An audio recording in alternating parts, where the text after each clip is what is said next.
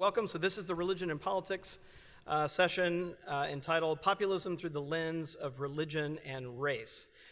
So just from the title right off, this is something that is right up there, ripped from the headlines kind of session. It's going to be a fascinating session today. We have 4 presenters. Each will have about 20 minutes. We're going to take questions at the end. So just kind of hang on to your questions. We'll kind of make sure we move through. So let me give you an overview of the session, and then I'll introduce our very distinguished presenters as we go. So this session is exploring the impact of religion and race on expressions of American populism, and we're doing that across the ideological spectrum.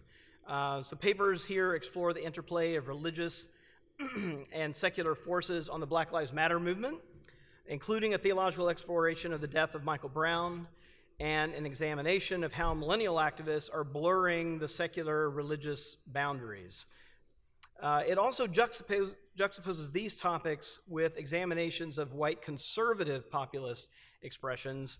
We have papers exploring the populist elements within the Southern Baptist Convention that laid the foundation for white evangelicals to throw their support behind Donald Trump, and among Tea Party women, whose rhetoric centered around a vision of white Christianity fighting the legality of abortion. So it should be a very, very interesting panel with a lot of breadth and a lot of interplay between the topics.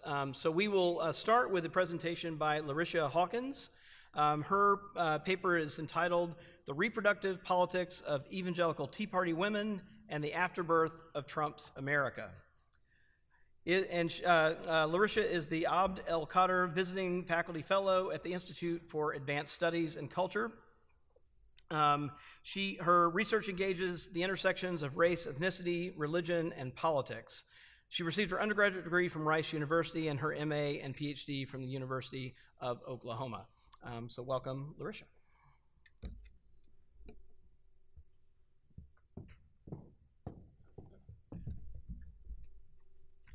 Good afternoon. We'll have a PowerPoint presentation.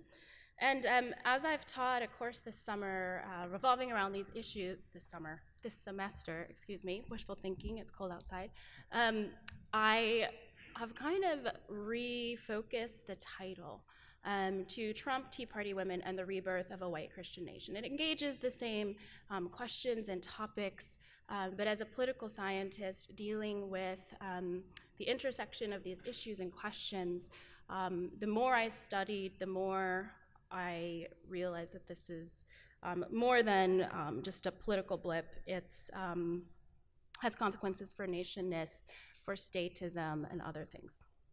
The 2016 elections harken back to The Birth of a Nation, the film that asserts that for the Union to survive, whiteness and nationness must be systematized in the US government. Ironically, it affirms union, whereas the Trump Tea Party, the Trump candidacy and white supremacist movements disaffirm union. They're anti-status. Black Americans and others must be put in their proper place. Onward Christian soldiers marching as to race war. White America first. Christian America first. But before we can talk about the rebirth and the afterbirth of Trump's America, we have to talk about the birth of a nation. This film is from 1915 is considered by most accounts among the top 100 of all time. It's a black and white, it's silent, but it's a cinematographic marvel. In 1915, of course, World War I is underway, the war to end all wars. Jim Crowism, racial violence are at their height because, during war, citizenship is always contested. What is intriguing about a film entitled The Birth of a Nation is its peculiar starting point. Free blacks are the anti-citizen. The lines of nation and state are contested. The Civil War amendments, Reconstruction are unenforced, and even when enforced, done so with impunity. So the film depicts who is who, and what is what, and what shall be. Who's in and who's out. The starting point typifies Israel's own amnesia, forgetting God's deliverance and making a king for themselves. The film typifies the collective amnesia of the United States, the rapidity with which whitewashing of history occurs. One of the most interesting elements of the film is the assertion that American political development begins and ends with the Civil War. While one could call Griffith's choice anachronistic, the film should be read as historical revisionism, a statement about the nascence of the American creed. But why this film? The first third of the film begins with an account of the Civil War from the perspective of two patrician families, one northern and one southern. The northern family, the Stomans of Massachusetts, of good English stock, and the southern family, the Camerons of South Carolina, of Irish descent. Note that resurgence of Irish owning, Scotch-Irish in Hillbilly Elegy and other tropes of today.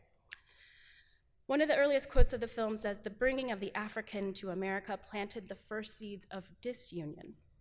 This racial triumphalist account, but not merely from the South, is of whiteness.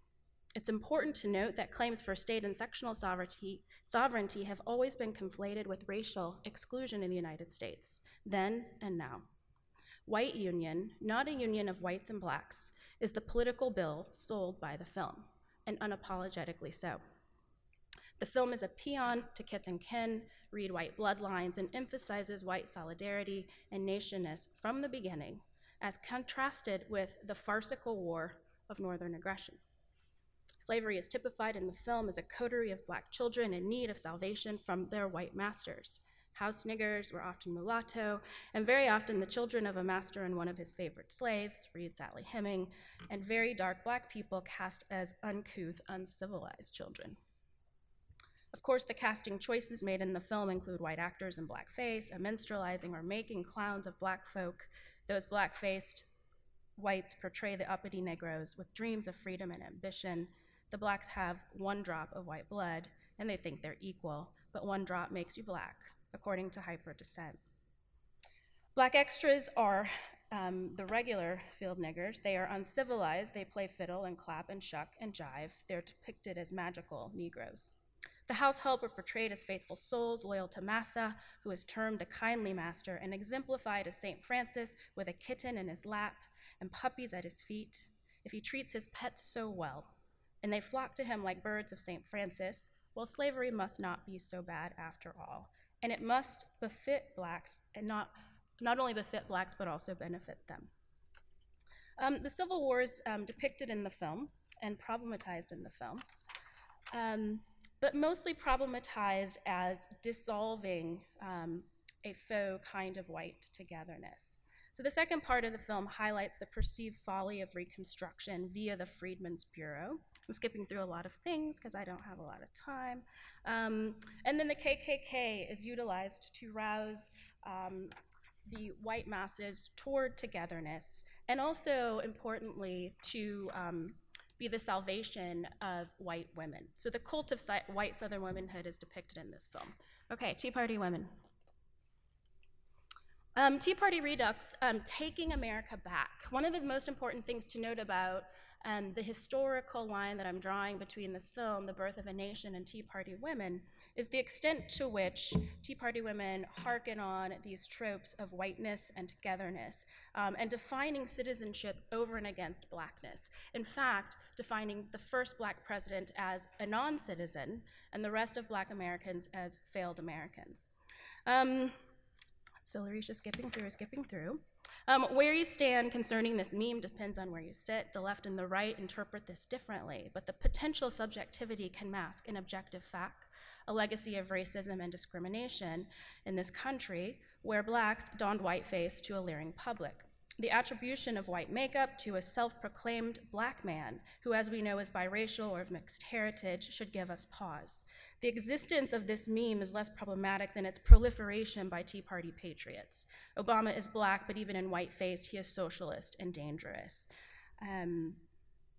This kind of portrayal of Obama, you might note through his presidency, leads him to distance himself from anything bordering on what we might call a black policy agenda. So the framing of Obama as racist, of like socialist, birther, etc., has implications.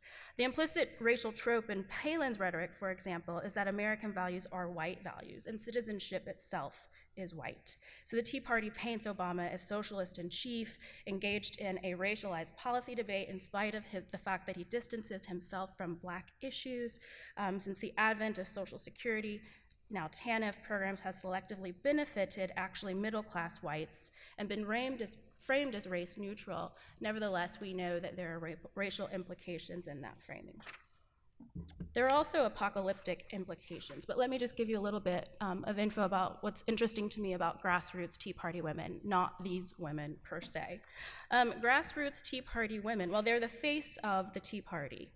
And I think it's important to reclaim the notion that while the Tea Party has been presented as a muscular phenomenon, it's really grassroots women who are proffering the narratives, and they proffer different narratives than white men. Tea Party women's narratives are particularly white, intersection of whiteness, evangelicalness, sexuality, and reproductive rights. So the Tea Party is more conservative than the average Republican.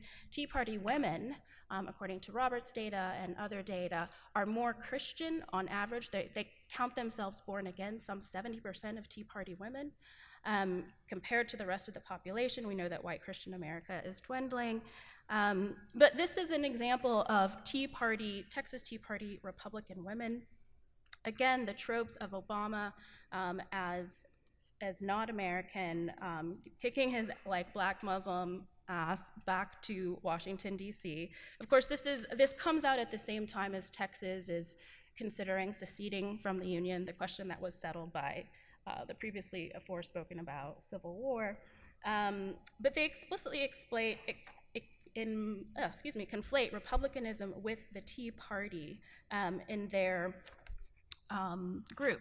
So I just want to read you one quote from them concerning Obama. One of the officers of this group notes that beyond the political structural barriers that precluded women from the front lines of politics, women and men have different motivations for politics. Many women had worked alongside their husbands and the other patriots, making the forming of the nation possible. While some of their names may not be as familiar as some of the more well-known men of the time, their roles in history of our nation are nevertheless important. As has always been true, men and women tend to do things for different reasons. Men more for fame and fortune, but women are motivated by wanting to make a difference. A diverse group of ladies from colonial times made a difference in the founding of our country. Today, women of Texas Tea Party Republican women have made and will continue to make a difference in the governing of our country. What's interesting about these local grassroots groups is they tend to deviate from the narratives of folks like Michelle Bachmann and Sarah Palin about conservative feminism and reclaim the home, a kind of domesticity, and the home as the sphere of politics as opposed to politics itself. So the local grassroots, there are 80,000 women who are part of various Tea Party grassroots groups across the country. This is not Tea Party Express. We're talking about grassroots groups fomented and formulated in the wake of Obama's presidency. About Obama, they discuss his threat in this way. The danger to America is not Barack Obama, but they have this picture, but a citizenry capable of entrusting a man like him with the presidency. It will be far easier to limit and undo the follies of an Obama presidency than to restore the necessary common sense and good judgment to a depraved electorate willing to have such a man for their president. The problem is much deeper and far more serious than Mr. Obama, who was a mere symptom of what ails America. Blaming the prince of the fools should not blind anyone to the vast confederacy of fools that made him their prince. The republic can survive a Barack Obama, who is, after all, still merely a fool. It is less likely to survive a multitude of fools, such as those who made them their president. Again, think of the constituency who elected Barack Obama. They also hate women like Wendy Davis, stomping out feminazis. So this is a New Balance running shoe with a WD, ostensibly Wendy Davis's own brand. And of course, boots in the color of Texas A&M. This group comes out of Houston, so very close. So what are the important effects? The question that my research raises is then, given this recrudescence of Tea Party women carrying the tropes of rebirth and birth of a nation, some important questions arise for the political scientist and the scholar of religion at the intersection of race, religion, and politics. One question is, who counts as citizen? So this is actually one of their flyers for an upcoming meeting, but what you note on this flyer is a very close association with Pamela Geller, groups like Act for America, this depiction of an Arab woman with an American flag on her head, and an association with mainstream Muslim groups like the Council on American Islamic Relations with the Muslim Brotherhood. So a major topic of the meeting is Act for America. A representative from that organization will be at this small meeting that meets at the Fox and Hound in Houston, Texas. And at the bottom, you see that even though the Texas Tea Party Republican women and the Tea Party are not explicitly Christian, nor are they explicitly Republican, although this group is, a cross with a Bible verse, right? So this conflation of these ideals about citizenship is really important to note here. So what's important, some of the other themes regarding this conflation of citizenship with whiteness, we see coming up in the election of Donald Trump, Non-college educated whites who scored high in racial resentment, about 40% of the total of Trump voters in the primary, were about 15 points less Democratic in 2012 than in the pre-Obama era. Racially resentful whites without a college degree were the most likely to flee the Democratic Party during the Obama presidency. Before Trump, they fled. So what I want to exploit in this research is the fact that these narratives were being propounded by Tea Party women since about 2009. Donald Trump inherits these narratives. He doesn't create them. He actually walks into them. A mantle is presented to him, like Obama's black socialist head presented to him on a platter, as a way of making America great again, with the discourse attendant and the action occurring kind of before what we saw in 2016 visibly. Also the tropes around hillbilly elegy, Hochschild's strangers in their own land, again, these are extant during and throughout the Obama presidency. So again, nothing new under the sun.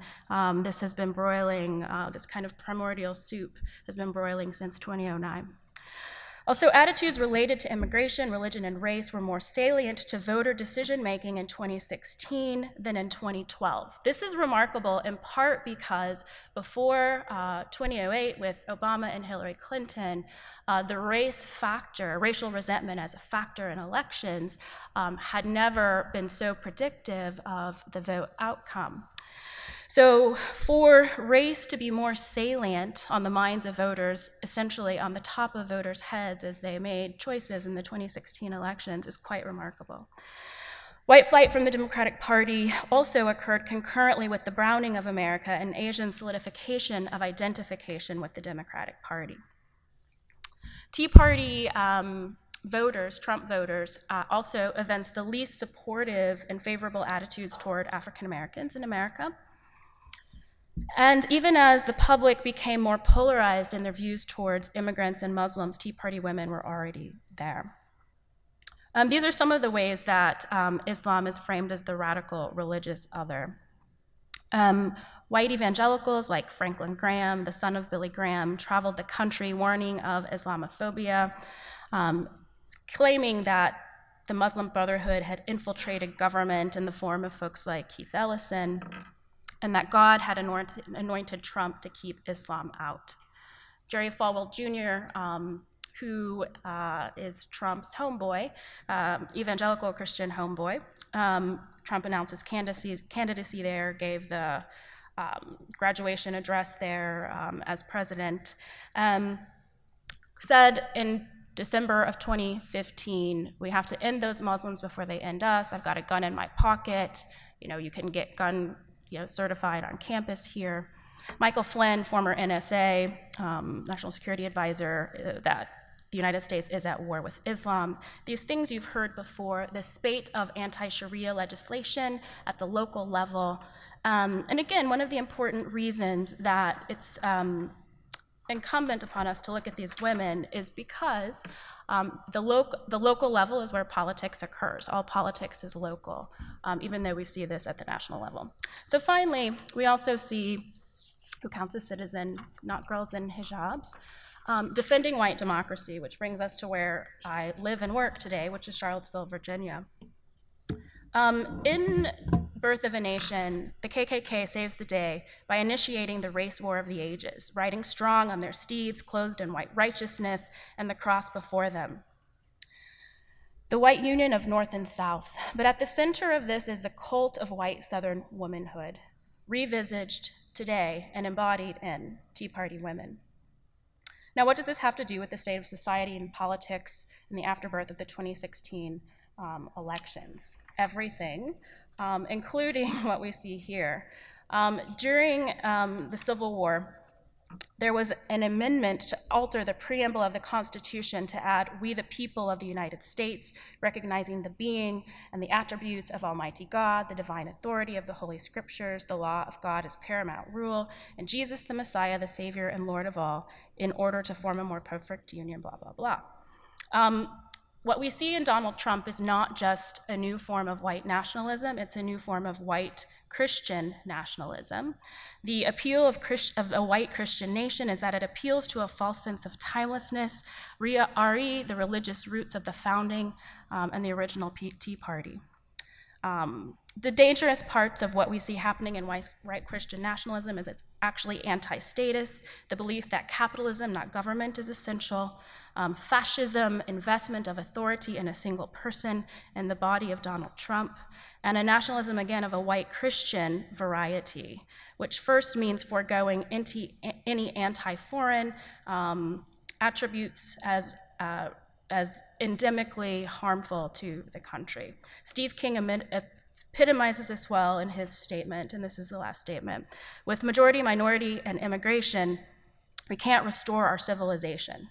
This demographic transformation will lead to cultural suicide. So I see the Tea Party as a third founding of the US, the first being the American Revolution, the second being the Civil War, and the Tea Party over and against Muslims, socialists, and other Americans, seeing Blacks and those who are in the country even as failed citizens, not fit for a white Christian nation. Thank you.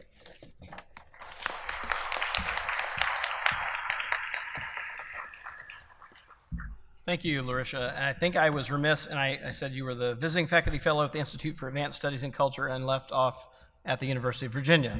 So we'll make sure we get that in. So next we have Adam Hankins. His paper is entitled Populism in the Southern Baptist Convention. Adam is a lecturer at DePaul University and an adjunct professor at Loyola University in Chicago. And he was a Schmidt Fellow at Loyola University, where he conducted research on the Southern Baptist Convention. So we'll hear the fruits of that labor here today. He has a PhD in constructive theology from Loyola University in Chicago and a BA in philosophy from Roanoke College. So, Adam.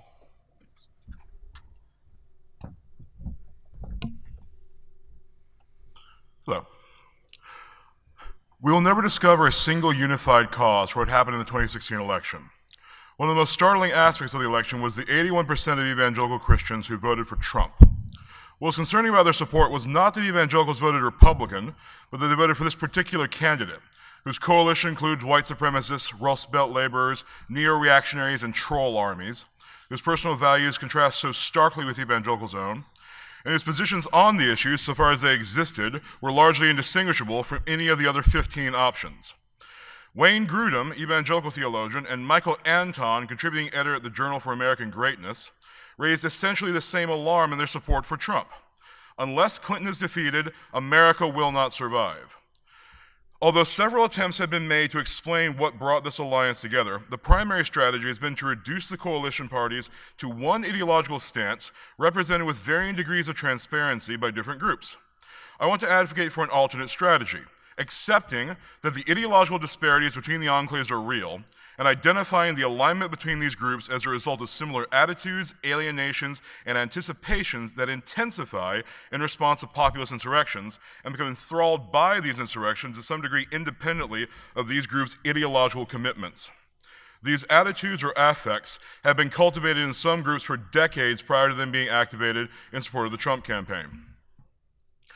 This paper will look at one instance of a movement that fostered populist-leaning attitudes among its members, the Southern Baptist conservative resurgence. Throughout the 1980s, conservatives in the Southern Baptist Convention worked to expel the more moderate leadership, rallying around the doctrine of biblical inerrancy. Leaders of the resurgence and their successors assumed control of the denomination and its seminaries, dominate its institutions to this day, and continue to shape evangelical thought and politics. Like a number of movements designated fundamentalist, the resurgence both redistributed the theological significance they allotted to doctrines within their tradition and changed the affective connection that adherents maintained towards those doctrines. Elevating the doctrine of inerrancy required generating certain attitudes towards the Bible's status and towards its enemies, but these attitudes were also prepared to embrace other movements that thrived on similar affects. I will be discussing moral, epistemological, and mythic discourses from the three resurgence leaders in order to extract the attitudes that I think resonate most deeply with populism. First, I will look at the polemical writings of Paige Patterson, one of the architects of the resurgence. Second, I will look at the book Authority by James Draper, who was offered by conservatives as a reconciliation candidate in the early part of the resurgence. And third, I will look at the Apocalyptic Sermons of W.A. Criswell, the resurgence patriarch. I don't have any pictures of them because there's not much to look at. I will conclude by briefly sketching the interaction of these attitudes. Paige Patterson lays out the central argument of the resurgence. Denominational elites have no right to receive financial support from Baptist congregations while simultaneously undermining what those congregations believe. Protests about what was being taught in the seminaries had already occurred during the Genesis controversies in 1961 and 1969, where commentaries had suggested that parts of the book of Genesis were not historical fact. Attendees at the National Convention meetings in both instances called for the commentaries to be retracted, but neither conflict was ultimately resolved to their satisfaction. Patterson's polemics extend this existing frustration into a condemnation of the elitist double talk coming from seminary professors and suspicion of their moral integrity. Patterson routinely attacks liberal theologians for saying one thing and meaning another. He compares them to pirates flying a false flag. While they use the phrases and terminology familiar to evangelical faith, they assign to these terms meanings smuggled in from neo-orthodoxy or existentialist philosophy. So while in public, speaking before a church, they sound like traditional Baptists. In their classrooms, speaking to their student initiates, they freely elaborate their genuine opinions. Patterson repeatedly points to seminary professors' refusal to allow their tapes to be, or their lectures to be tape recorded as evidence of duplicity. An honest professor maintaining their institutional commitments would never be concerned with their lecture being made publicly available. Liberal theologians' duplicitous use of language leads Baptists astray. Patterson states his preference for the liberal theologians of a previous era, who would directly announce their unbelief, making the hazards of their theories obvious, like a bottle of poison clearly marked with a skull. Liberals in the Baptist seminaries were like the poison-laced Tylenol that caused several deaths around Chicago in 1982. That was a topical reference at the time. They appeared innocuous, but were as toxic as cyanide. Despite their good intentions, they inevitably deceived the faithful. Patterson compares liberal theologians to the serpent approaching Eve in the garden. Liberal theologians seem helpful and concerned about the intelligibility of the gospel, but quickly move from debating what God had said to denying God's word outright. So liberals are both Tylenol murderers and the devil. Patterson characterizes the infiltration of liberal theology into Southern Baptist seminaries as a problem of integrity. If liberal professors had integrity, they would state their beliefs in plain, accessible language before denominational bodies. They would not confuse lay people by confessing the Bible to be infallible and yet filled with errors. They present themselves as interested in offering the best interpretation that scholarship can offer, but their methods are so specialized and complicated that the common believer can only trust their conclusions, making them a human priesthood of interpreters mediating God's truth to the masses. Liberal theologians use their academic freedom as license to contravene the mission of Baptist seminaries and often even ridicule the conservative beliefs that students received from their home churches. Patterson's polemics restrict the possibilities for demonstrating integrity to either capitulation to conservative theology or resigning from the seminary. This is his solution for faculty who refuse to accept the view of biblical inspiration that represents the doctrine of the majority of Baptists. Quit and find work somewhere else, which Patterson considers the final guarantee of academic freedom. Patterson believes that the pervasive decline of traditional faith in the seminaries was partially the consequence of increasing centralization in the convention. In an article prior to the major 1985 convention meeting, Patterson designates the denominational centralization following World War II alongside inerrancy as a primary cause for the resurgence. He states that the growing alienation of the denominational bureaucracy from grassroots conservative values had promoted insensitivity towards the people paying for that bureaucracy. There are two concerns here relevant to the question of populism. First, Patterson's position on denominational centralization is close to the reaction that Baptists had against desegregation. In 1956, Criswell would tell the South Carolina legislature that he resented forced integration at the command of the Supreme Court when the North couldn't integrate their own cities, and many Baptists agreed. Additionally, the Baptists that publicly supported desegregation often worked for the seminaries, the denomination, or the denomination-owned press. The bitterness from this previous conflict carried over into the resurgence. Second, a minor theme in Patterson's polemics is that the position of the conservatives is being distorted by the Baptist press. As denominations enter their decline, he explains, their institutional arms cling to power, and the Baptist press has succumbed to this desperation by misconstruing conservative criticism of the denomination. Patterson calls for future editors to be hired based not just on professional experience, but also impeccable doctrinal integrity. Patterson's aggressive moralistic tone was suitable for his role in the resurgence as a partisan bulldog. James Draper, by contrast, was offered by the conservatives as the reconciliation candidate between them and the moderates in the 1982 convention presidential election. His short book, Authority, The Critical Issue for Southern Baptists, shifts the field of critique from moral discourse to epistemology in making the case for resisting the spread of liberalism. Draper understands the resurgent controversy as an epistemological dispute about authority. In his account, there are only three sources of authority: the Bible, the church, or reason. It should be noted here that under reason, Draper also includes sense experience and mysticism. Any epistemic claim grounded in a human source of knowledge operates from a basis of truth radically divergent from divine truth. Draper argues that liberal theology constitutes a shift in authority from divine revelation to existentialist rationalism. Biblical revelation consists of propositions flawlessly communicated by God through the biblical authors. Refusing to accept as true the propositional claims made by the Bible requires an interpreter to substitute their own vaguely mystical encounter for an objective standard of truth. Draper's book depicts the authority of the inerrant scriptures as absolute and yet astonishingly fragile. If any of the Bible's statements are questioned, its authority has been dethroned and supplanted by human judgment. Slight and imperceptible, even undeliberate disagreements with any Bible proposition constitute the total abandonment of God's truth. Draper insists we must submit to the Bible prior to being able to determine whether or not it is true. He writes, "If we wait until all the evidence is in, we will wait until the second coming of Christ. By then it will be too late. We accept the inerrancy of Scripture not because we can reconcile every difficulty, but simply because Jesus is Lord." The criterion of Draper's epistemology is an act of submission that eliminates the risk of any challenge to the Bible's description of reality. Patterson is similarly adamant when he says that the minimal condition for ending the resurgence is that denominational employees can never, under any circumstances, call into question any statement of the Bible. Even minor concessions by otherwise solid conservative scholars can be perilous. Students will always go further than their professors. Draper recounts the time he took his children on the oil derrick slide at Six Flags over Texas. As he pushed his burlap bag over the slope, gravity began to take hold, and he was seized by visions of a crash. He had the impulse to cling to the barriers and halt his descent so his child wouldn't fly from between his legs. Any theologian who would dilute the historic Christian teaching of biblical inerrancy finds themselves in the same position. By admitting the possibility of debate about the facts of God's word, these theologians have tipped themselves towards the edge of disaster and are bringing their denomination along with them. Liberals are a threat to historic Christianity, Draper warns, and along with it, any serious commitment to saving the lost. existentialist theology is incapable of inspiring evangelist zeal. Existentialist theology rejects precisely those doctrines that drive evangelism, substitutionary atonement, and eternal damnation. Without an emphasis on saving souls, Christianity devolves into a moral code focused on improving social conditions. Liberal missionary inertia perpetuates itself by denying conservative theology any hearing in the seminaries.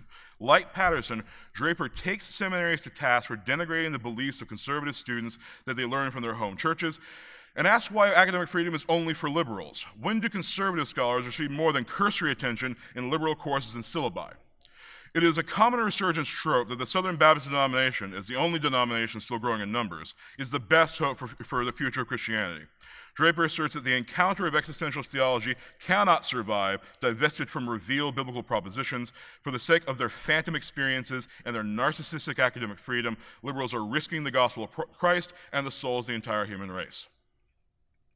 Draper's epistemological framing of the resurgence culminates with a dire prediction about the end of historical Christianity. W.A. Criswell, the celebrity pastor of First Baptist Dallas and the source of the resurgence's popular legitimacy, casts his critique in the lurid prophetic symbolism of the book of Revelation, especially drawn from the period of nightmare upheaval between the removal of the church and Christ establishing his millennial reign through victory in the final war, the period designated by premillennialists as the tribulation. Criswell's vision of the tribulation centers around what he calls the satanic trinity: Satan as the anti-father, the beast as the antichrist, and the false prophet as the anti-Holy Spirit. Criswell tells us that the laws governing the tribulation are also the laws governing the present age. If the satanic trinity exists in the end times, it must also exist among us now, in limited form, partially repressed by the Holy Spirit, yet fitfully wreaking the same havoc now as it will then. Criswell expounds the work of these malign agents to his congregants so they can remain alert to their sinister influence. In his 1983 sermon, The Fall of Lucifer, Criswell explains that in this world age, Satan is an angel of light. Accordingly, Satan is the leading proponent of all forms of cultural enrichment. Criswell preaches that Satan supports progress and social justice. He advocates for good government and is a patron of the arts. Satan is the ally of every revolutionary struggle, and he is the most religious of all God's creation. Satan is naturally deeply involved in the educational system, an advocate of scientific inquiry and cutting-edge research. Satan supports all cultural achievement as long as it never mentions God nor preaches the hope of the gospel. Criswell's description of the Antichrist strikes a similar tone. Criswell's beast is a charismatic and entrancing public figure, an economic mind of the highest order, an unrivaled political genius, and a staunch friend of Israel. He will have a career of unbroken success. In a time of unprecedented chaos, the Antichrist will deliver the human race into a political golden age. Peace will reign, markets will surge, and the beast will have solved all social problems independently of the grace of Christ. Finally, the false prophet or anti-Holy Spirit builds a church around the magnetic appeal of the Antichrist. The false prophet will be winsome. He will be kind. He will have a gentle domesticity about him. The religion of the false prophet will dispense with the supernatural, with the unevolved, and with anything aesthetically appalling to modern sensibilities like salvation by sacrifice. The religion of the anti-Holy Spirit is a humanism, and its paradise is the socialist welfare state. The final goal of the Satanic Trinity is inaugurating the Battle of Armageddon. Through unclean spirits, they gather the armies of the world in the Middle East for a bloodbath to consummate our era and melt history. When they assemble, Christ appears and crushes all his blasphemous enemies simultaneously. Criswell preaches, I want you to notice that things do not go quietly and gradually merge into the kingdom of our Messiah, but that things come catastrophically. They come in blood. The Satanic Trinity behaves like liberal Baptists do now. They reject the supernatural and grotesque parts of traditional Christianity. They focus on social justice rather than redeeming sinners. And they cooperate with surrounding culture rather than insisting on biblical truth. And since the laws of the tribulation are the laws of the present age, Criswell warns that the influence of liberal Baptists on the denomination is just as destructive. Liberals, he says, chew like termites on the institutions built by the blood of our Baptist forefathers. The curse of liberalism is destroying the convention as it has mainline denominations and can only be reversed by revival and resurgence. And similarly, as liberals anticipate the terrible iniquity of the tribulation period, the judgment on that iniquity is anticipated as well. Criswell preaches the triumph and conquest of Christ over the liberal parasites.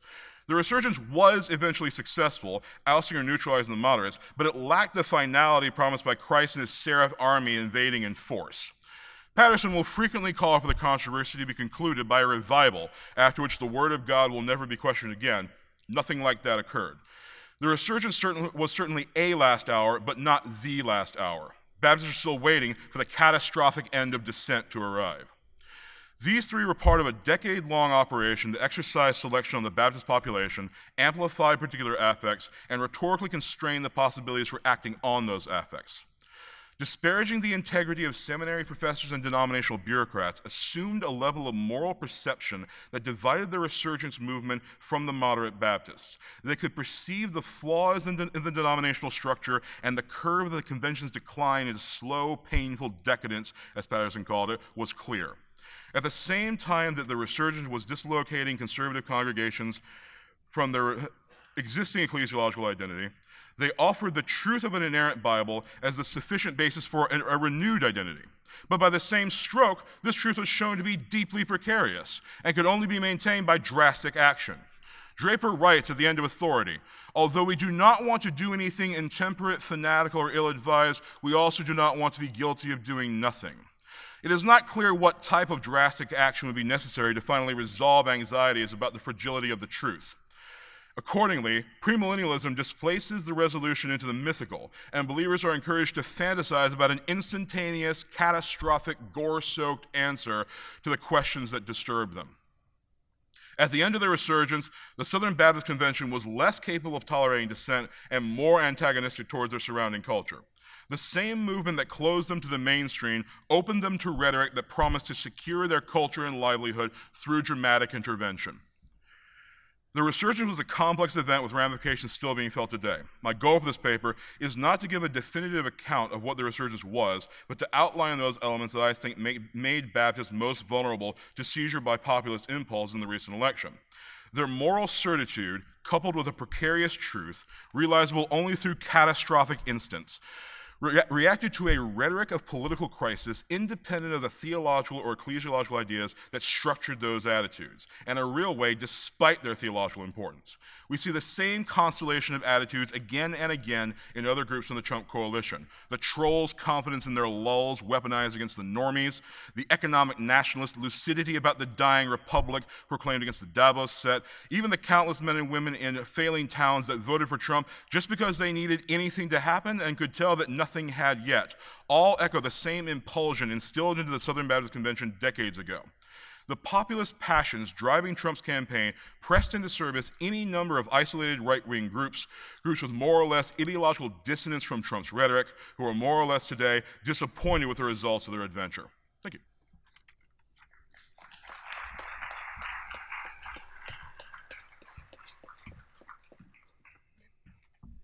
Thanks so much, Adam. Next, we will hear from Seth Gators. His paper is entitled Critical Complexities, Religious Secularity, or Secular Religiosity, and Black Lives Matter. Seth is a PhD student in the Department of Comparative Studies at The Ohio State University, and his research investigates the intersection of religion, race, and politics. He holds a BA in psychology from The Ohio State University, an MDiv from Trinity Lutheran Seminary, and a THM from Fuller Theological Seminary. So Seth, welcome.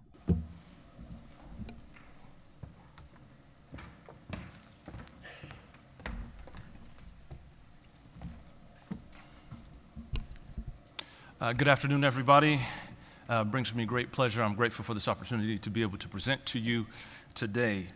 My presentation explores the complex and entangled relationships that dwell amongst religion and secularism, and within that binary, race, as categories of modern social performance and collective identity formation. And I hope to parse this out. Though from the Enlightenment onwards, these entanglements have been obscured, really they cannot be studied in pure, and the key word is pure, isolation from each other, because they are woven together. To assume such a religion and secularism binary machine as constructed on a project of purity, here it is again, is problematic because it's reminiscent of the phantasmal racial categories and governance of master settler colonial practices of enslavement. Pure secularism is not only a failure, but it's fantasy. and religion as a pure, on the other hand, discrete phenomenon that's privately located in the individual, is a peculiar modern creation or invention. These fabricated purities, again, are not the free-flowing reality of everyday people. Complexity and entanglement is reality, and here the creativity of the everyday life occurs and erupts. This dichotomy is known and it has been questioned, but I would still like to push the conversation further. I see that this critical conjuncture has severe political consequences. What's at stake within this social binary is a particular racial order and practice of sovereignty or governmentality. Race is obscured, and consequently, by extension, organizing and broader coalitions for social justice at the fundamental humanistic level are obscured as well.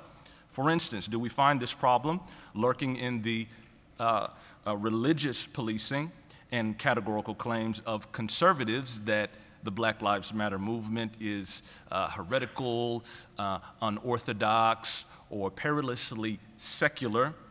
And contrastively, is this lingering in some, on the other hand, the secular policing working to eliminate religion entirely from the public or the political arena? As a way forward, I am utilizing the Black Lives Matter movement as a conceptual window to complicate these dichotomies in between the religious and the secular. Asking such questions as what role does religion play, if any, in the Black Lives Matter movement, or such questions as does a justice movement have to be openly religiously affiliated, institutionally or otherwise, in order to invoke a sacredness, or is the Black Lives Matter movement an indication of the rise of secularism amongst millennials and in our culture in general? I perceive that an analysis of this critical conjuncture amongst black millennials helps us to disrupt the governance and the sovereignty of social binaries. Their particular black praxis of anti-blackness constitutes a performative critique which unsettles, ungrounds, and decolonizes Western dualistic thinking that is grounded or settled in an aspiration for pure, again, pure difference. Instead, there is rather a more creative interplay going on where the boundaries in between religion, culture, and politics are rather impure, messy, and very complicated. And this is the complexity and the entanglement of which I speak what I'm after, wherein each inflects or interpenetrates the other. Watch this. Secular orthodoxies inhibit larger quests for liberation because they are racially underwritten, as by anti-blackness. Modern secular discourse works to govern or master together both race and religion. Secularism has long reigned as a feature of the privilege, and of which I speak, whites and men and elites. And as a social privilege, its configuration is deeply connected to class, race, and gender in the West. Whereas, as indicated by Vincent Lloyd elsewhere from, and I quote, "the margins, the fact that there is a mixing of religion, culture, and politics is self-evident," end of quote. This is because race and secularism are entwined, and whiteness characterizes the secular, just as whiteness suffuses what is called, and I will speak to this later, whiteness suffuses the multiracial.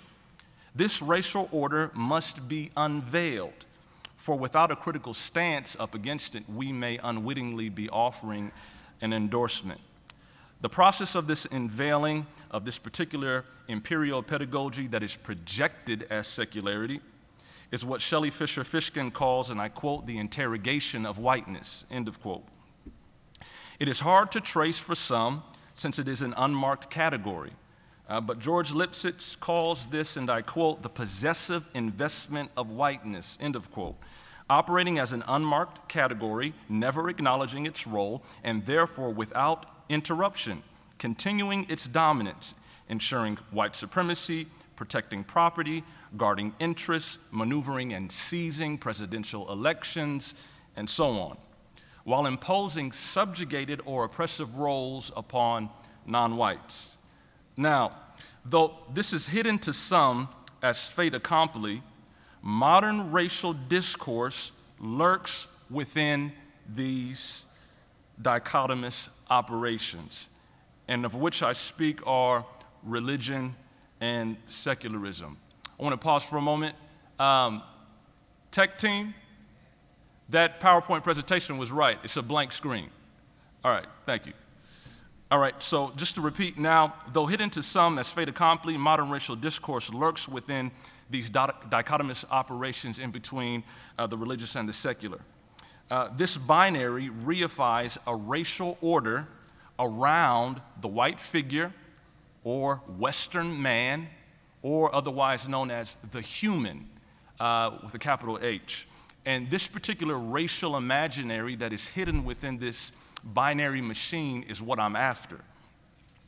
Ruth Frankenberg says this myth of whiteness is, quote, a location of structural advantage, end of quote.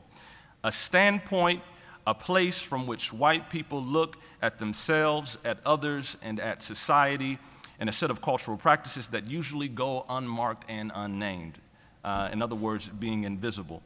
So since race and secularism are entwined and entangled, note how, on the one hand, the unmarked racial category, and on the other hand, the unmarked religious category, mark what in the margins is deemed as, on the one hand, racial others, on the other hand, religious others.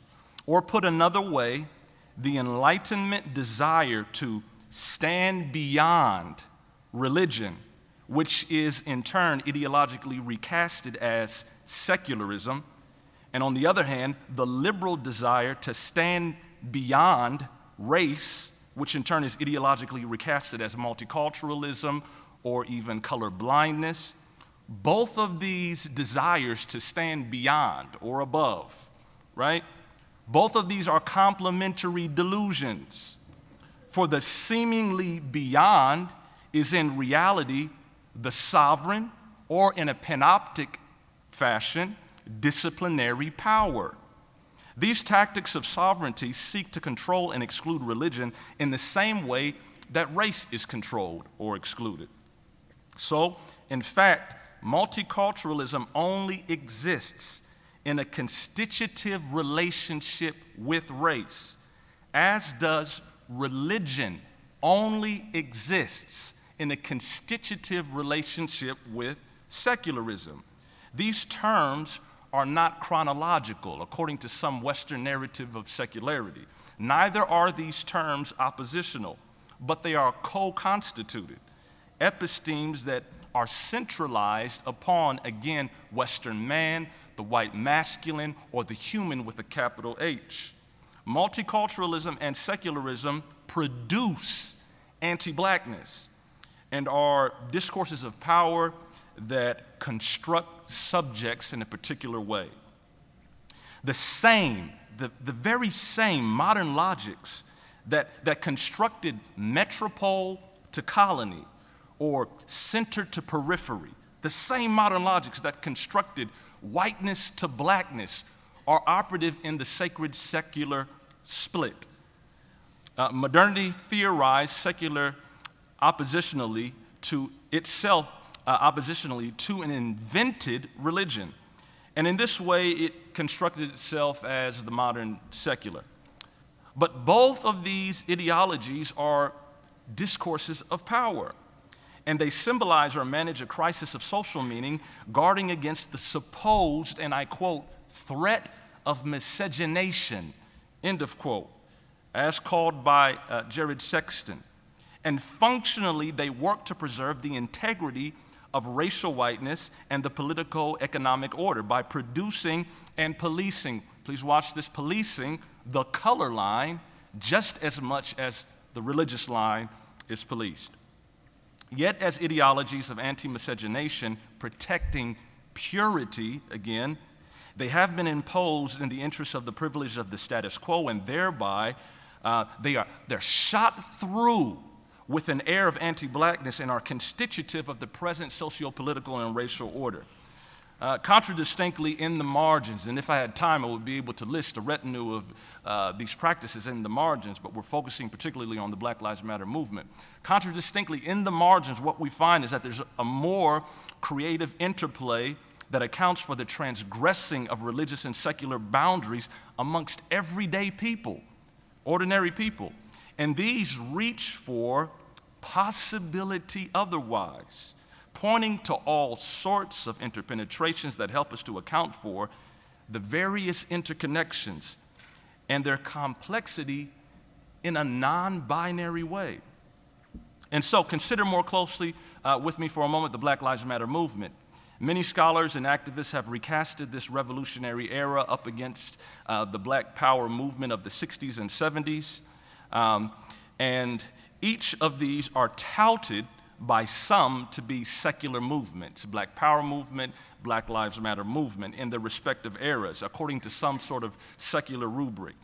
And they're necessarily, according to this narrative, understood in opposition to the traditional or the standard religious institutions of Black life, markedly the Black church, whatever your understanding of that may be, that was characterized as central to the civil rights movement. Yet aside from these dichotomous mischaracterizations, they are really participating in a more transgressive dynamic. Being largely composed of Black millennials, this movement has something to teach all of us in blurring the boundaries that prevent many from perceiving the broader conjuncture for social justice at the fundamental humanistic level for all human beings, not just particularly those that may be categorized as Black, for the sake of freedom and justice. Working at the limits of modern secular discourse, Black social life or Blackness performs an other mode of existence outside of that, according to the liberal narrative, beyond the simple opposition of the religious and the secular. That is relational, not racial. That is ecumenical and not essential. An alternative practice of the religious, an alternative practice of the secular that is not reduced to this simple opposition of the sacred-secular split. And hence, because of this playfulness and flexibility, it's excessive to and disruptive of the modern binary machine's hegemonic constraints. Though often brutally injured, its alternative praxis creates an opening and an outside world within this modern one, not limited to the violent constraints of the religious secular divide. And this sort of dynamic is like in the world, but not of the world. So oppositional constructions of the sacred versus the secular, or civil rights versus Black power, or spirituality versus social justice, or politics versus religion, and so on. These constructed oppositions are really rather entanglements of otherwise modalities that point to more critical and complex human experience that is also evident in Black social life. This debate reveals a particular discomfort that many share with entanglements that cannot be governed by puritanical modern categories. For instance, though many attempt to dichotomize the civil rights movement versus the Black Power movement, the latter movement, Black Power movement, is an evolution of the former struggle for freedom. Therefore, to perceive one as merely religious and the other as secular is historically inaccurate and it's untrue. Attempted dichotomies created in between the two miss a more comprehensive understanding of the Black freedom struggle that served as an attempt to undermine the praxis of Black emancipatory struggles as a discriminating technique of administration serving to secure the status quo. Really, Black activism is now largely unchurched and organizing outside of traditional religious institutions, as opposed to the civil rights era when institutional religion was, in a certain sense, central, right? It is not a movement, even though it may be expressing itself culturally in this particular moment this way. The Black Lives Matter movement is not as far away from religion and spirituality as is thought to be by many outsiders. Actually, with it, these rigid dichotomies that we speak of are dissolving and collapsing in on themselves. For example, consider Kendrick Lamar's hip-hop track, the Grammy Award-winning hip-hop track, All Right. It also marks the significance of spirituality to the movement, as it is considered an anthem of the Black Lives Matter movement. Watch this. The opening stanza of the song identifies the struggle of black life, and I quote, "All's my life I had to fight," end of quote. It identifies the challenge of black life, and I quote, "I'm effed up, homie, you effed up," end of quote. And it expresses a cry of lamentation from the biblical Psalter, and this lamentation, and I quote, "hard times like God," end of quote, is directed to God in one breath, while in the next it appears towards Jesus, as is intimated through the cry, and I quote, "Nazareth, I'm effed up," end of quote. Poetically, the artist conflates Nazareth, i.e. Jesus, and God as the ultimate source to receive his prayers and lamentation.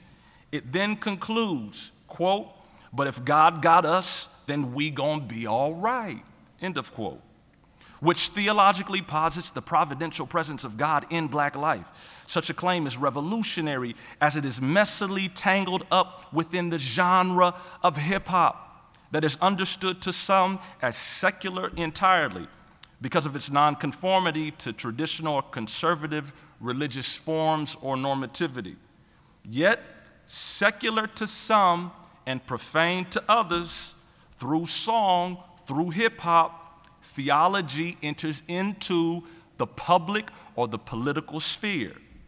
Black cultural production actually indicates an excess of spiritual forces that transgress these modern binaries. Furthermore, on Orthodox Christian theological terms, many have noted the, quote, "unorthodox backgrounds of the three women often cited as movement founders, as if they inherit no spirituality at all. Consider their spiritual language, the three founders, women. Number one, though she claims Marxist ideology, co-founder Alicia Garza uses the suggestive Twitter handle, quote, "Love God herself," end of quote, and mentioned on the Black Lives Matters organization website guiding principles that state a commitment to, and I quote, "intentionally build and nurture a beloved community," end of quote, which of course harks back to the theological guiding vision of the civil rights movement from Dr. King himself. Two, consider Patrisse Cullors. She is an Ifa practitioner, which is a West African traditional religion of divination, and therefore she is a religionist or spiritualist that has her own particular framework of belief. Three, consider Opal Tometi. She identifies with liberation theology. Moreover, in a tweet on her Twitter page on the 28th of August, 2015, Opal explained, and I quote, "For the record, ... I'm a Christian, I'm anti-capitalism, and I'm for the dismantling of a two-party system that is doing nothing for us at all, period. Hashtag that is all," end of quote. Individually, their respective spiritual commitments are presented as aberrations from an American Christian conservative norm. And this may be true to a degree, but it does not secularize or epithetically dichotomize, demonize, or trivialize their praxis and activism as illegitimate or problematic. As the movement of a new generation, Black Lives Matter is more often than not understood as estranged, alienated, or adamantly opposed to church-based visions of social transformation, but one must sift through easy and simple bifurcating frameworks, right? To see rather confluence and connection. for the fight against injustice. This movement has sought a new idiom to render Black life as significant and faithfully wed to the synchronicity of spirituality and social justice. You can't separate the two. So this movement sees that Black social life is sacred. And here, there is no divide. So hopefully this deepens the understanding that Black lives matter. Thank you.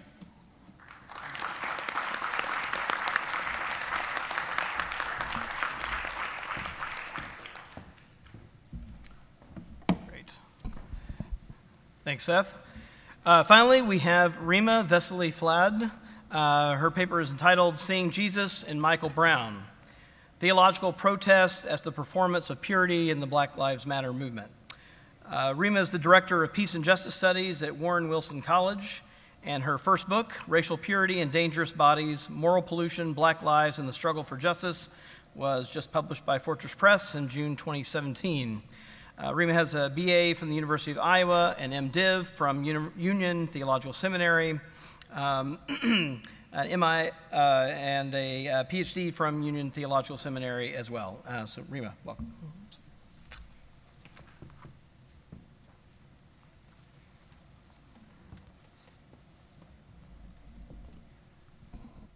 I first want to say thank you to my co-presenters. Your papers are all amazing, every single one of them. I feel like I could spend hours just talking with you. And I want to actually pick up right where Seth left off. Unbeknownst to both of us, we actually are thinking about many similar things. So this research paper comes out of the last chapter of the book I just published in June. And I won't go deeply into the theoretical frameworks I employ. I use a lot of Mary Douglas to talk about concepts of purity and pollution, but due to time constraints, I'm going to focus really on the voices of clergy who were on the ground in Ferguson, and really still are on the ground in Ferguson. Let me first say that the Black Lives Matter movement challenges police executions of Black men and women and youth. It is a movement that furthermore illuminates the perpetual degradation of Blackness in social and political spheres, and thus illuminates racialized practices of violence and marginalization. Alongside Black Lives Matter activists, my own research argues that Black men are killed because their dark skin symbolizes moral and physical danger. Several centuries of discourse on Black bodies as moral polluting entities have resulted in perpetual subjugation and harassment by government officials. The result is the erection of symbolic boundaries between Black and white bodies, between white neighborhoods and Black neighborhoods, between those who are protected by law and those who are violently subjugated to the whims of police officials. So as I mentioned, I'm primarily concerned in this paper thinking about the theological assertions that Black lives matter, and really the Christian narratives that are employed by clergy who have joined vanguard activists. And because I don't have tremendous time, let me just first point out, and Seth pointed to this as well, that there is a kind of reference to the civil rights movement and the Black Power movements, and especially in the civil rights movement, clergy, as is well known, really assumed front stage, center stage, which is not at all true in the Black Lives Matter movement. So the clergy I've gone and interviewed are on a certain level peripheral to the broader movement, and yet have become mentors for many of the young people and who have opened their churches as sanctuaries. And I think if we think about symbolic constructs of Blackness and whiteness, of pollution and purity, it's important to privilege the voices of clergy who are working with symbolism and who are really bent on inverting traditional notions of power that reinforce rather than contradict the central assertion of the Black Lives Matter movement. So what I argue is that clergy members often offer important symbolic reconstructions of Blackness. They challenge historical images of Blackness as physical representations of inner immorality and pollution. For clergy in the Black Lives Matter movement, the criminalized body of Michael Brown and the crucified body of Jesus convey a theological assertion. that criminalized black youth who are associated with moral pollution are crucified, as was Jesus 2,000 years ago. The theologians who have been active in the Black Lives Matter movement interpret the birth of Jesus as protest against accepted first-century pollution boundaries. For example, the Gospel of Matthew narrates Jesus' birth as in a stable surrounded by animals because, quote unquote, there was no room in the inn. Reverend Sekou, an ordained elder in the Church of God in Christ, speaks theologically about the poverty and pain of Jesus' birth as significant for Black Lives Matter. And he says, I understand the gospel of Jesus as a story about God choosing to become flesh in the body of an unwed teenage mother among an unimportant people in an unimportant part of the world. Jesus is a Palestinian Jewish peasant living under Roman occupation. He is the salvation of the world. God is flesh, was subject of an empire. Similarly, the Reverend Tracy Blackman, who leads a congregation in the suburb next to Ferguson, interprets the meaning of Christ's birth as a political confrontation between impoverished, polluted Jews and wealthy elite Romans. And she says, and this is actually a fairly long quotation, but please bear with me as I think this is really quite profound. In the birth of Christ during the Roman Empire, high militarization, Mary and Joseph are in the midst of a system they are forced to comply with. Jesus, as God incarnate, could have been born in wealth and royalty, but God chose to manifest God's self among the poor and marginalized in society. Not even to just the poor and marginalized, but a poor brown woman in an Afro-Semitic context among this Roman Empire in poverty, in such abject poverty that it is highlighted there is not even a place for him to lie his head. I think that if you can be born anywhere you want to be born, which I believe about Christ, and if you choose to be born among the lowly, not among the high, that the birth in and of itself is an act of protest. You would choose to associate yourself by privilege of who you are, and that elevates those who are not elevated in any other kind of way. So for me, that's an act of protest, which continues throughout Christ's life and reign. I can read the story of Jesus of Nazareth into all oppression, but if you take this situation and read the story, you know that after the birth of Jesus, Herod mandates that all children are killed because he is trying to get to Jesus. There is a slaughter of innocents that happens from the empire in this text. These casualties are an attempt to keep this child from rising because the story has already been prophesied, has already been told. That story is very much rooted in the killing, the assassination of men of color. I think that the killing of Mike Brown, too, is a manifestation of fear, of systemic institutional level. And so we choose to kill that which we fear, which we cannot control. And the black male in our society has been categorized and depicted as someone to be feared. So I believe that even in the killing of Mike Brown, if you listen to the interview with Darren Wilson, the white officer who killed Mike Brown, he does not call him anything human. He calls him the Incredible Hulk. He calls him a demon. Fearing that certain bodies cannot be controlled, such as Herod feared Jesus at his birth, illuminates broader social practices in which identified groups are subjugated, even killed with impunity, to sustain powerful positions.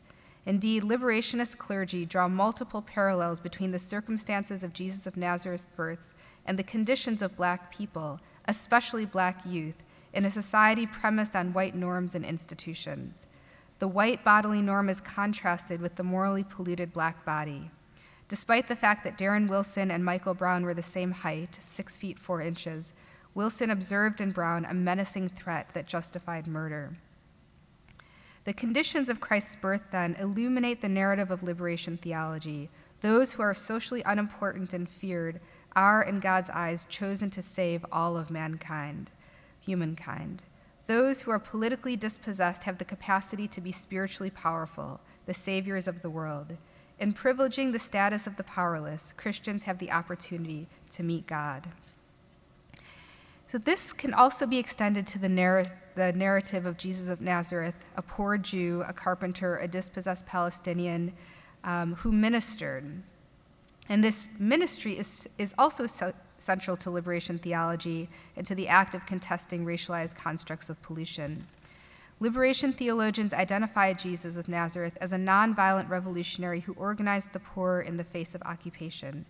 Gustavo Gutierrez, a Latin American priest who penned the first text on liberation theology in 1968, wrote, "But the poor person does not exist as an inescapable fact of destiny. His or her existence is not politically neutral, and it is not ethically innocent. The poor are a byproduct of the system in which we live and for which we are responsible. They are marginalized by our social and cultural world. They are the oppressed, exploited proletariat, robbed of the fruit of their labor and despoiled of their humanity.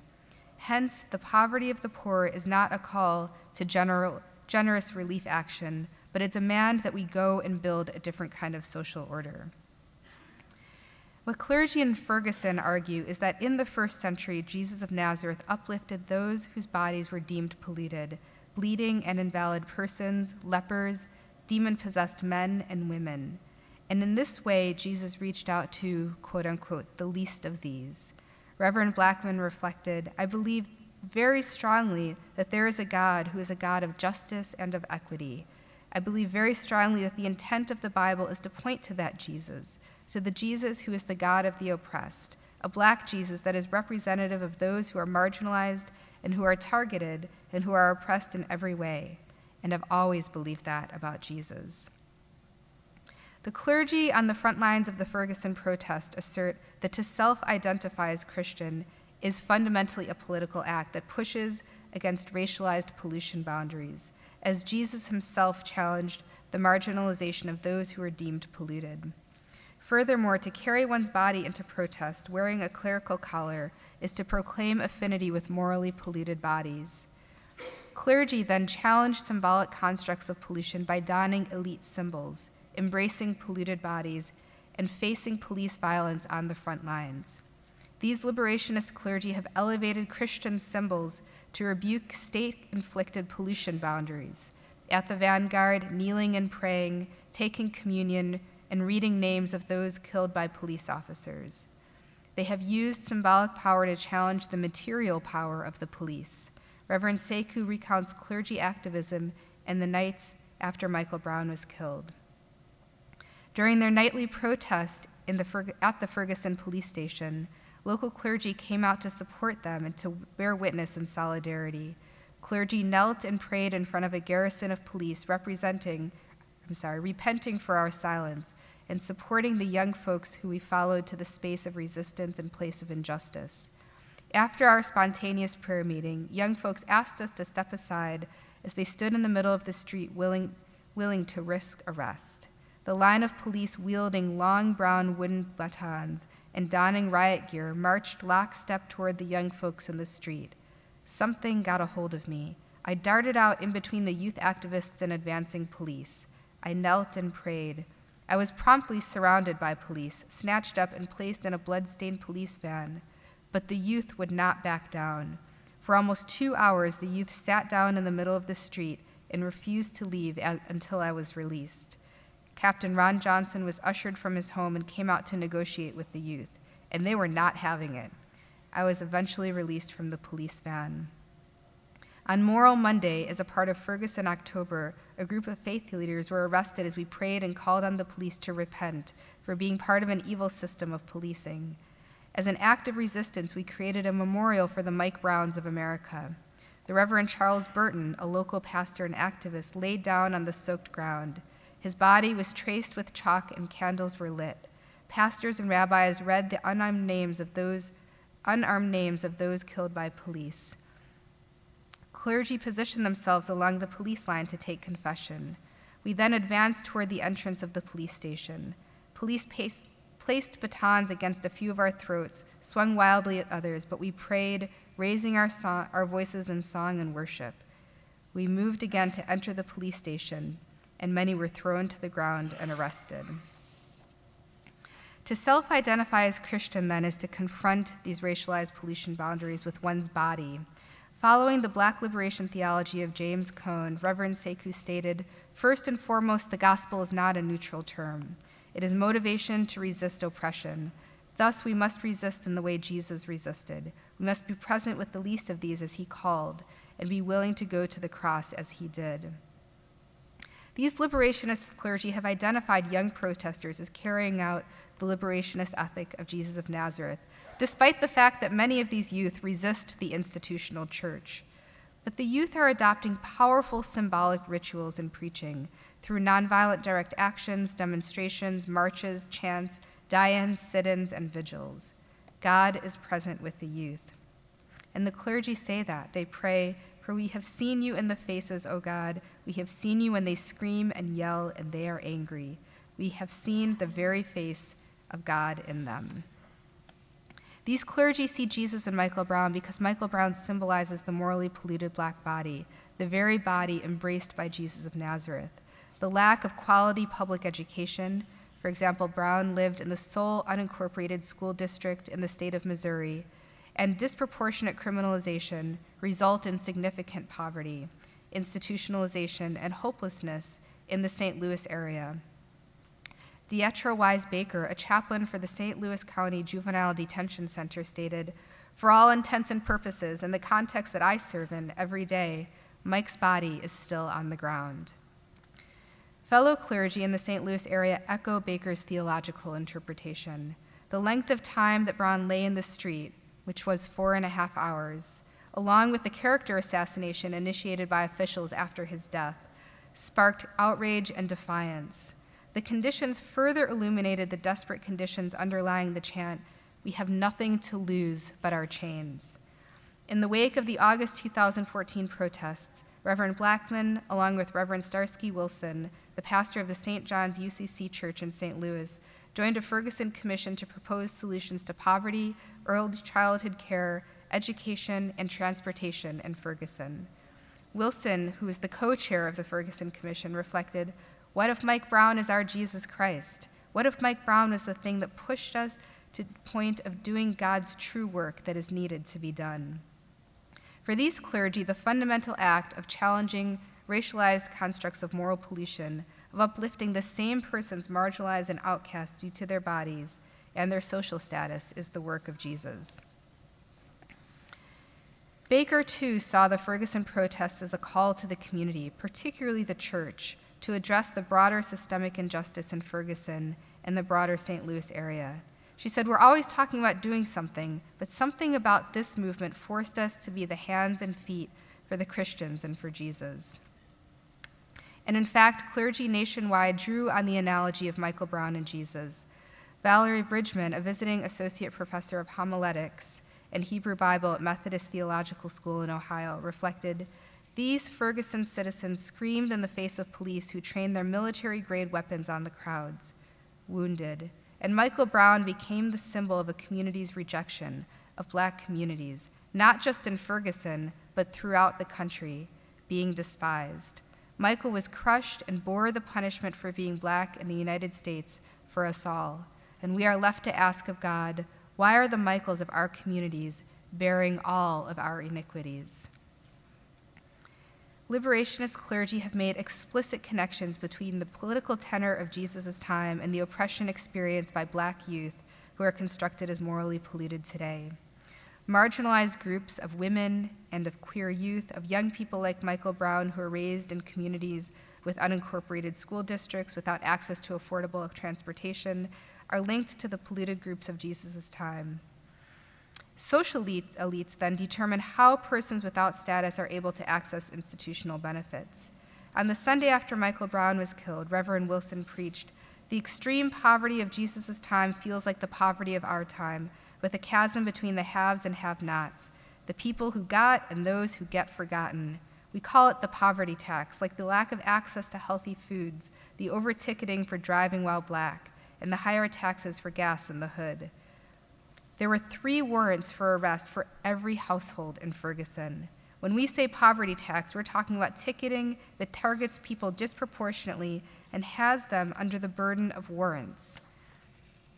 For the clergy, then, the youth were enacting a kind of biblical vision. God was with the young people in the streets who would not back down. A prophetic action was taking place. God chose morally polluted black youth. God stood against militarized police with tanks and machine guns. God's people would prevail. The youth were a persecuted people akin to the Israelites fleeing the Egyptian army in the Exodus story, and the Jews who were disempowered under Roman occupation. Michael Brown represented Jesus the Christ, and furthermore, by protesting his death, the black youth in Ferguson represented the meaning of Christ. The call to action to Christians nationwide stated explicitly, just get on the streets, come be on the streets, come at least once, get on the streets. I'm telling you, you're going to meet Jesus there. Jesus is on the street, and you're going to be transformed if you come to the street. These liberationist clergy then understand their commitment to the Black Lives Matter movement as pushing against social boundaries that demarcate Black lives as inferior, morally polluted, and socially marginalized. To join the protesters is to reconstruct, indeed to resurrect, Black skin, hair, phenotype, and cultural expressions as symbolically pure. These clergy play an important role in the symbolic reconstruction of Blackness because as clergy, they ritualize notions of purity and celebrate a gospel message that privileges, quote unquote, the least of these. The liberationist clergy then interpret the dimensions of Jesus' life, his birth, his ministry, his crucifixion, and his resurrection in the context of Black oppression. These clergy are challenging policing and imprisonment practices by claiming divine presence in the Black bodies that are constructed as morally polluted and disproportionately criminalized. God is present in the midst of suffering. Jesus, as God embodied, was persecuted as a member of an occupied territory within the Roman Empire and chose to minister to the morally polluted members of his community. And thus, to follow Jesus in a contemporary setting is to embrace the Black bodies that are demarcated as morally polluted. To walk with Jesus is to redefine the morally polluted outcast as chosen by God. To resurrect Jesus is to engage in sustained protest, to mentor and care for weary activists, and to institutionalize racially just practices that acknowledge historical and contemporary racism and hold officials accountable. To sustain racial justice protest is to perform purity in a context in which marginalized Black people are constructed as degraded. The Black Lives Matter movement in all of its dimensions has directly, and I would say strategically, pushed against racialized pollution boundaries by insisting on the importance of Black lives.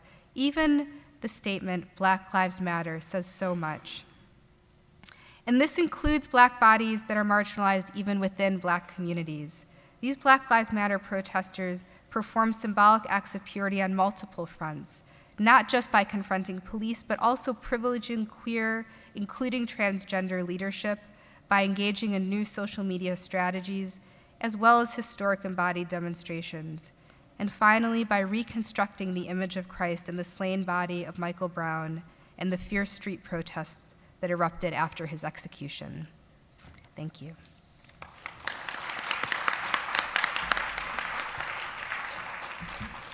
I hope you'll join me in giving all of our presenters one more round of applause. Really excellent set of papers. Great, so we're going to take about 20 minutes to take some questions. We have 2 microphones down here at the front that we'll need to use because this room is so big. No one will hear any questions. So if you have a question, feel free to come up to the microphones. There's one on each aisle here in the front. At the end of the 20-minute period, we are going to have the business meeting for the religion and politics section.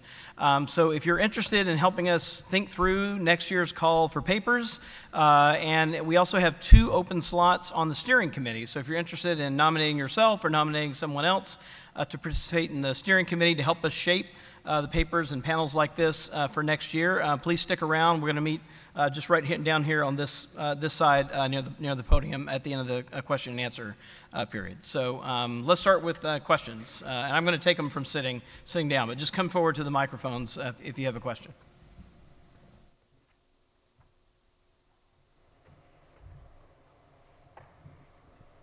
So it's a question for Adam Hankins. The figures you discussed were, as you said, from the 1980s.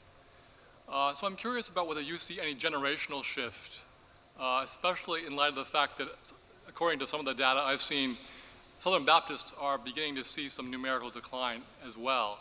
So that old argument that conservative theology will be a bulwark against what happened to the liberal Protestant denominations, that seems like that situation may change. plus with just the younger people, ministers in their 30s and 40s, faced a different situation than the folks in the 80s. So I'd welcome your comment on that. Yeah. So it's correct. There's sort of a generational shift. Paige Patterson is he's still the president of a seminary, so he's still exerting like direct influence. In fact, I think he canceled tenure there like 3 years ago. So his own ideas are being implemented. Draper is he's still alive. He ran the Southern Baptist Publishing Company, Lifeway, for a long time. I think he just recently retired. So it's not. There is a generational shift. It may not be quite as pronounced. At the same time, right now, they recognize the lack of growth. They don't, as far as I know, they're not thinking that it's because of a lack of too much conservatism. Much like the Republican Party, its conservatism has just not been tried hard enough, right? So I think right now that the conflict is over. There's too much Calvinism. Calvinism harms missions because you believe in predestination. So do we need to keep Calvinism in the denomination, or should we try to drum them out as well? One quick, am I on here? Hello. Just want to make one quick comment on that. You're right about the SBC data. It's now 10 straight years of a numerical decline in the Southern Baptist Convention, which is fairly new for them. But the kind of chart, Ed Stetzer has been very good at Lifeway Research about documenting this and kind of making it public every year. So that's something we've clearly seen and that follows a kind of trend decline in white evangelicals overall just over the last decade as well. And one kind of notable fact is that as the median age is creeping up, it's now about 56 or 57 years of age is the median age of white evangelicals in the country. That one of the key factors actually has nothing to do with theology, and it has to do with evangelical women getting college degrees that happened about a generation later than white mainliners, and that is declining birth rates as a result of white evangelical women getting college degrees. So, yep.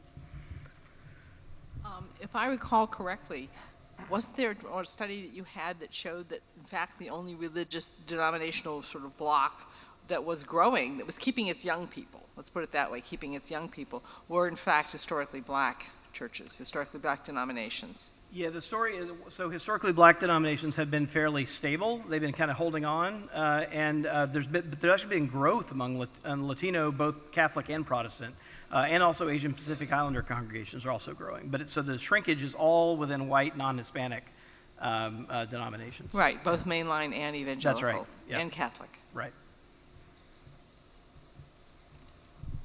Yep. Good afternoon. I really enjoyed the talks, and they really had me thinking quite a bit about, especially Professor Gaither.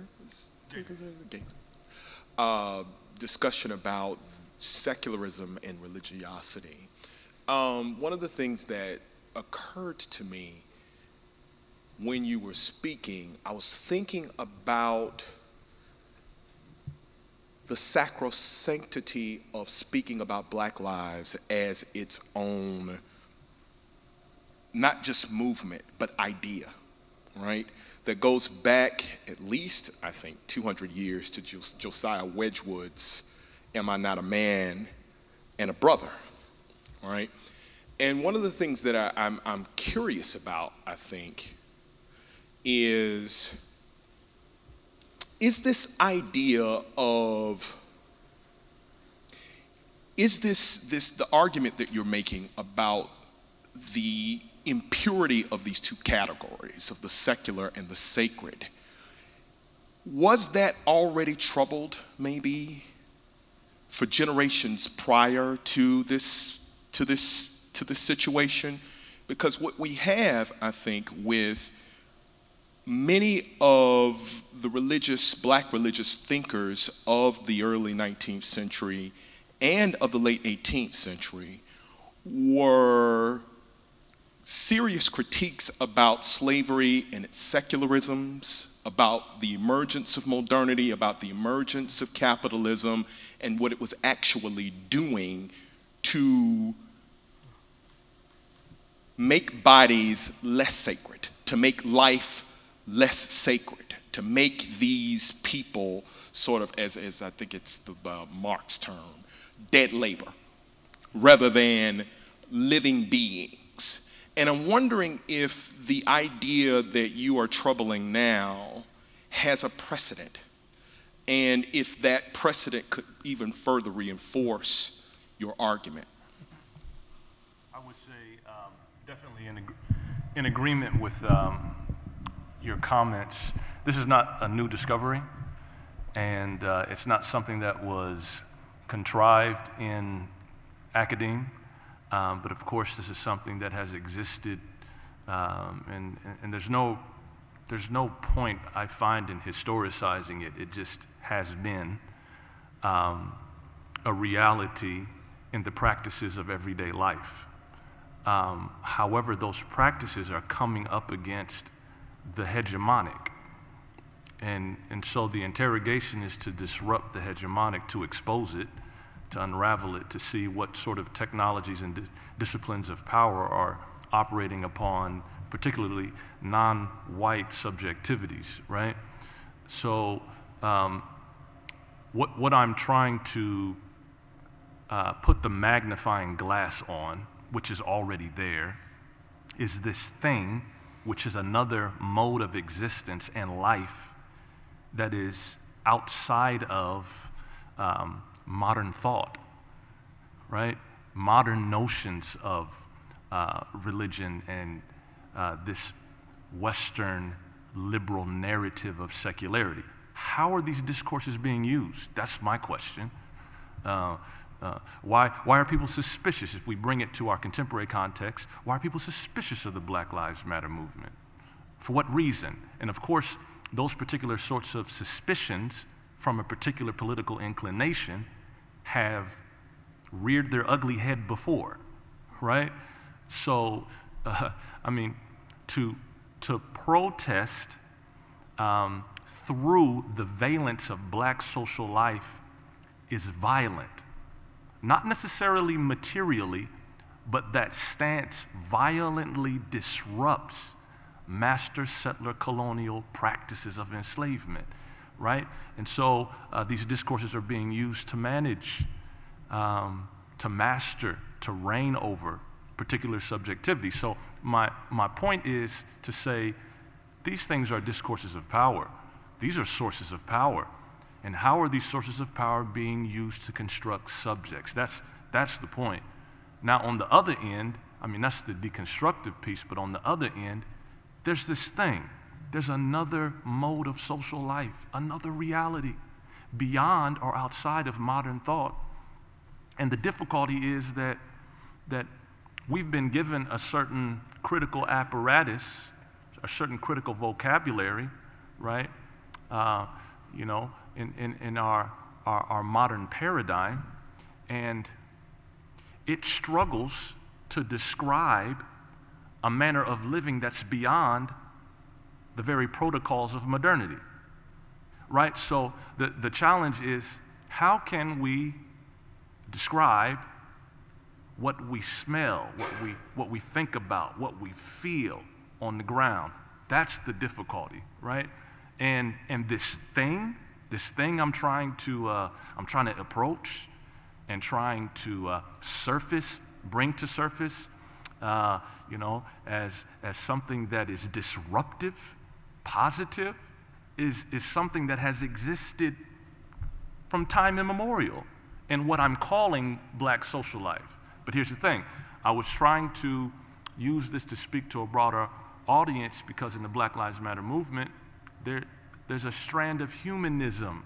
What do I mean by that? Well, we're approaching the universal through the particular concrete experience of black millennials.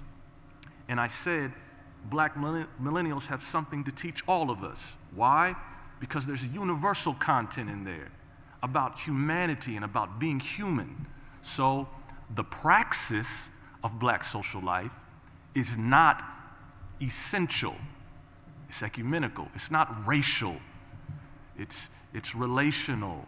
It's not according to our diseased social imagination, you know, of phenotype and racialization. There's another mode of social life, right? And black millennials have stepped into a river a stream of liberation that has preceded them, right? It's the same thing that's happening. Same thing, that was happening in Black Power, Civil Rights Movement, same thing that was happening, within slavery and in the fields and in the hull of the ship. And, before we even got here, I'm not giving it a birth certificate at Jamestown, 1619, right? There's something there. Howard Thurman called it what technologies of the spirit cause you to survive, right, through the Middle Passage, right? There's something there which not only benefits black folk, but can benefit everybody, right? So, yes, I agree with you. I too very much appreciated that as someone who intentionally is living in Oakland, which is one of the centers of the Black Lives Movement, and as a theologian, and also I'm pastoring an African American congregation, but as a theologian with a lot of the, quote, white liberals around me, trying to say there's something deeply theological going on here too. So the way you've tried to, say that the construct of the religious and the secular and the way we separate that, it keeps us from seeing or from understanding, I think is very helpful. Because, working with these folks to understand dimensions of racism, there in Oakland, it's very difficult because they're operating under those categories. And the Black Lives Movements and some of the leaders I met with help us to see, and so I appreciate very much what you're doing. My question on a much different, and maybe you have some comments about there, we can talk later, which I hope you're doing. This is a bigger work that is a part of, I hope. But I would like to hear in the remaining minutes a little bit of dialogue. We got two sets of very different kinds of presentations. And I think how, as we move in this highly polarized society, we can move beyond what Black Lives Matter, all of the things, the last two papers we're getting at, and in fact, what we're dealing with there. Are we dealing with a bifurcation where you see the Southern Baptists and the followers of Trump, et cetera, on two different wavelengths, or is there some way of connecting? Who wants to take that small question? Actually, is my mic on? Should be. I actually had a question for our first presenter. Remind me, how do I say your name? Larisha. You talked about the resentments that have been broiling with the women in the Tea Party, or maybe not exclusively with the women, and you talked about since 2009, but it's interesting in my own research on the penal system because I would actually historicize that and go back as far as 1966 or even 1968. And I wondered if you could speak to the rise of Nixon, the working class, or what do they call it, the white working class voters who are now making up the Republican base, and kind of how that ties into the rise of the Tea Party and the political thinking of these women. Because I think it is very related in terms of resistance to an integrated society, the rise of the penal system, the emergence of Black Lives Matter, all of that.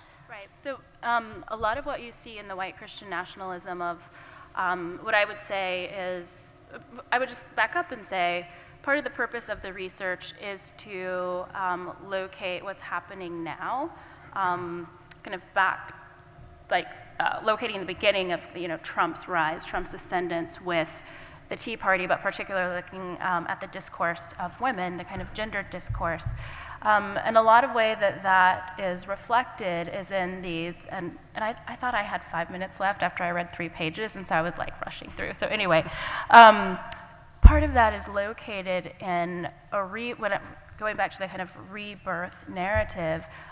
Tea Party women really focus a lot on birthing citizens, not just the home as the sphere of politics, and who's in and who's out. And then part of that notion of raising citizens in the context of white Christianity is a repeat of the dog whistle, a repeat of the Southern strategy. So there's nothing new under the sun. The new form that it's taken is it came in response to, the first black president. So it's a recrudescence of that particular formulation. But you're right, it's not, in terms of the racial tropes, they're not new. They've just taken on, it's old wine and new wineskins, if you will, right? So. Can I follow up on that just a little bit? Because I was going to ask you about this question. Fits with this. You named the Revolutionary War, the Civil War, and the Tea Party movement, right? And the Tea Party maybe is this, you called it the third founding. And I was wondering, where's the civil rights movement in that? It seems like there are at least the reaction to the civil rights movement that was about the sort of shift from white Southern Democrats to white Southern Republicans, right? It was all about, that happened really with Reagan, was all about a reaction to the Democratic Party becoming the party of civil rights, essentially. Would you sort of ground, or how would you link back up the sort of white nationalism we're seeing now to that initial sort of white flight from the Democratic Party in the South to the Republican Party? So, this isn't I don't think that that's unconnected from the historical narrative I'm trying to draw. Part of my point of focusing on the three foundings was really thinking back to how Black gains, but this is where it's relevant, Black gains especially, the threat of Black citizenship, the threat of Black sovereignty, the threat of Black embodiment of the kind of Lockean ideal, leads to these kinds of retrenchments, both in public policy and then in terms of how that comes out in the form of statism, government, popular leadership. So that would be something that fits in the trajectory. It wasn't something I was focusing on at the macro level in a sense of founding and the narrative of refounding America and taking America back, but precisely in terms of party realignment and other kinds of trends at the micro level. Yeah, so I was ratcheting out to a bigger theme, but absolutely it fits there. Back to, is it Rima's question as well? So if it's in that narrative. All right, maybe have time for one more. Do we have one more? I don't know if we ever answered your question about kind of the hopefulness or lack of hopefulness. But. All right, so we'll do one more question here.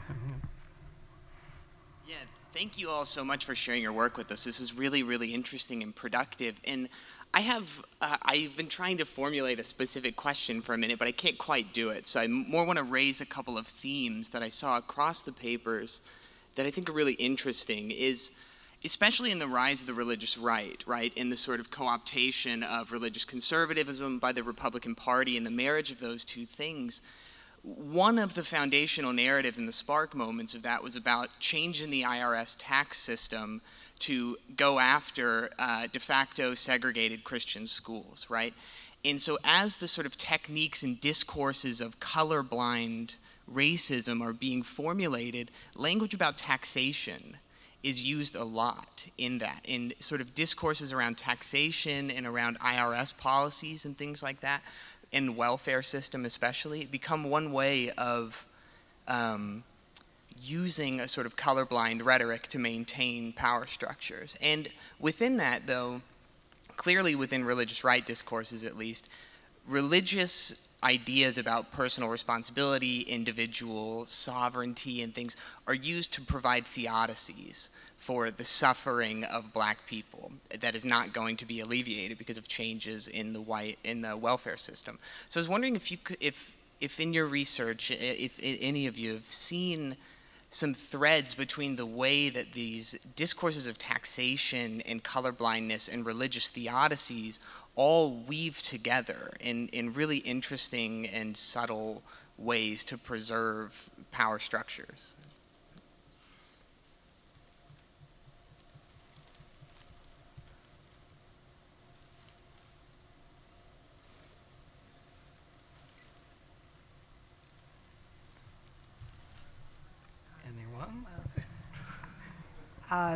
I would say this is not something I'm deeply familiar with, but I do think there are multiple ways in which that can happen. So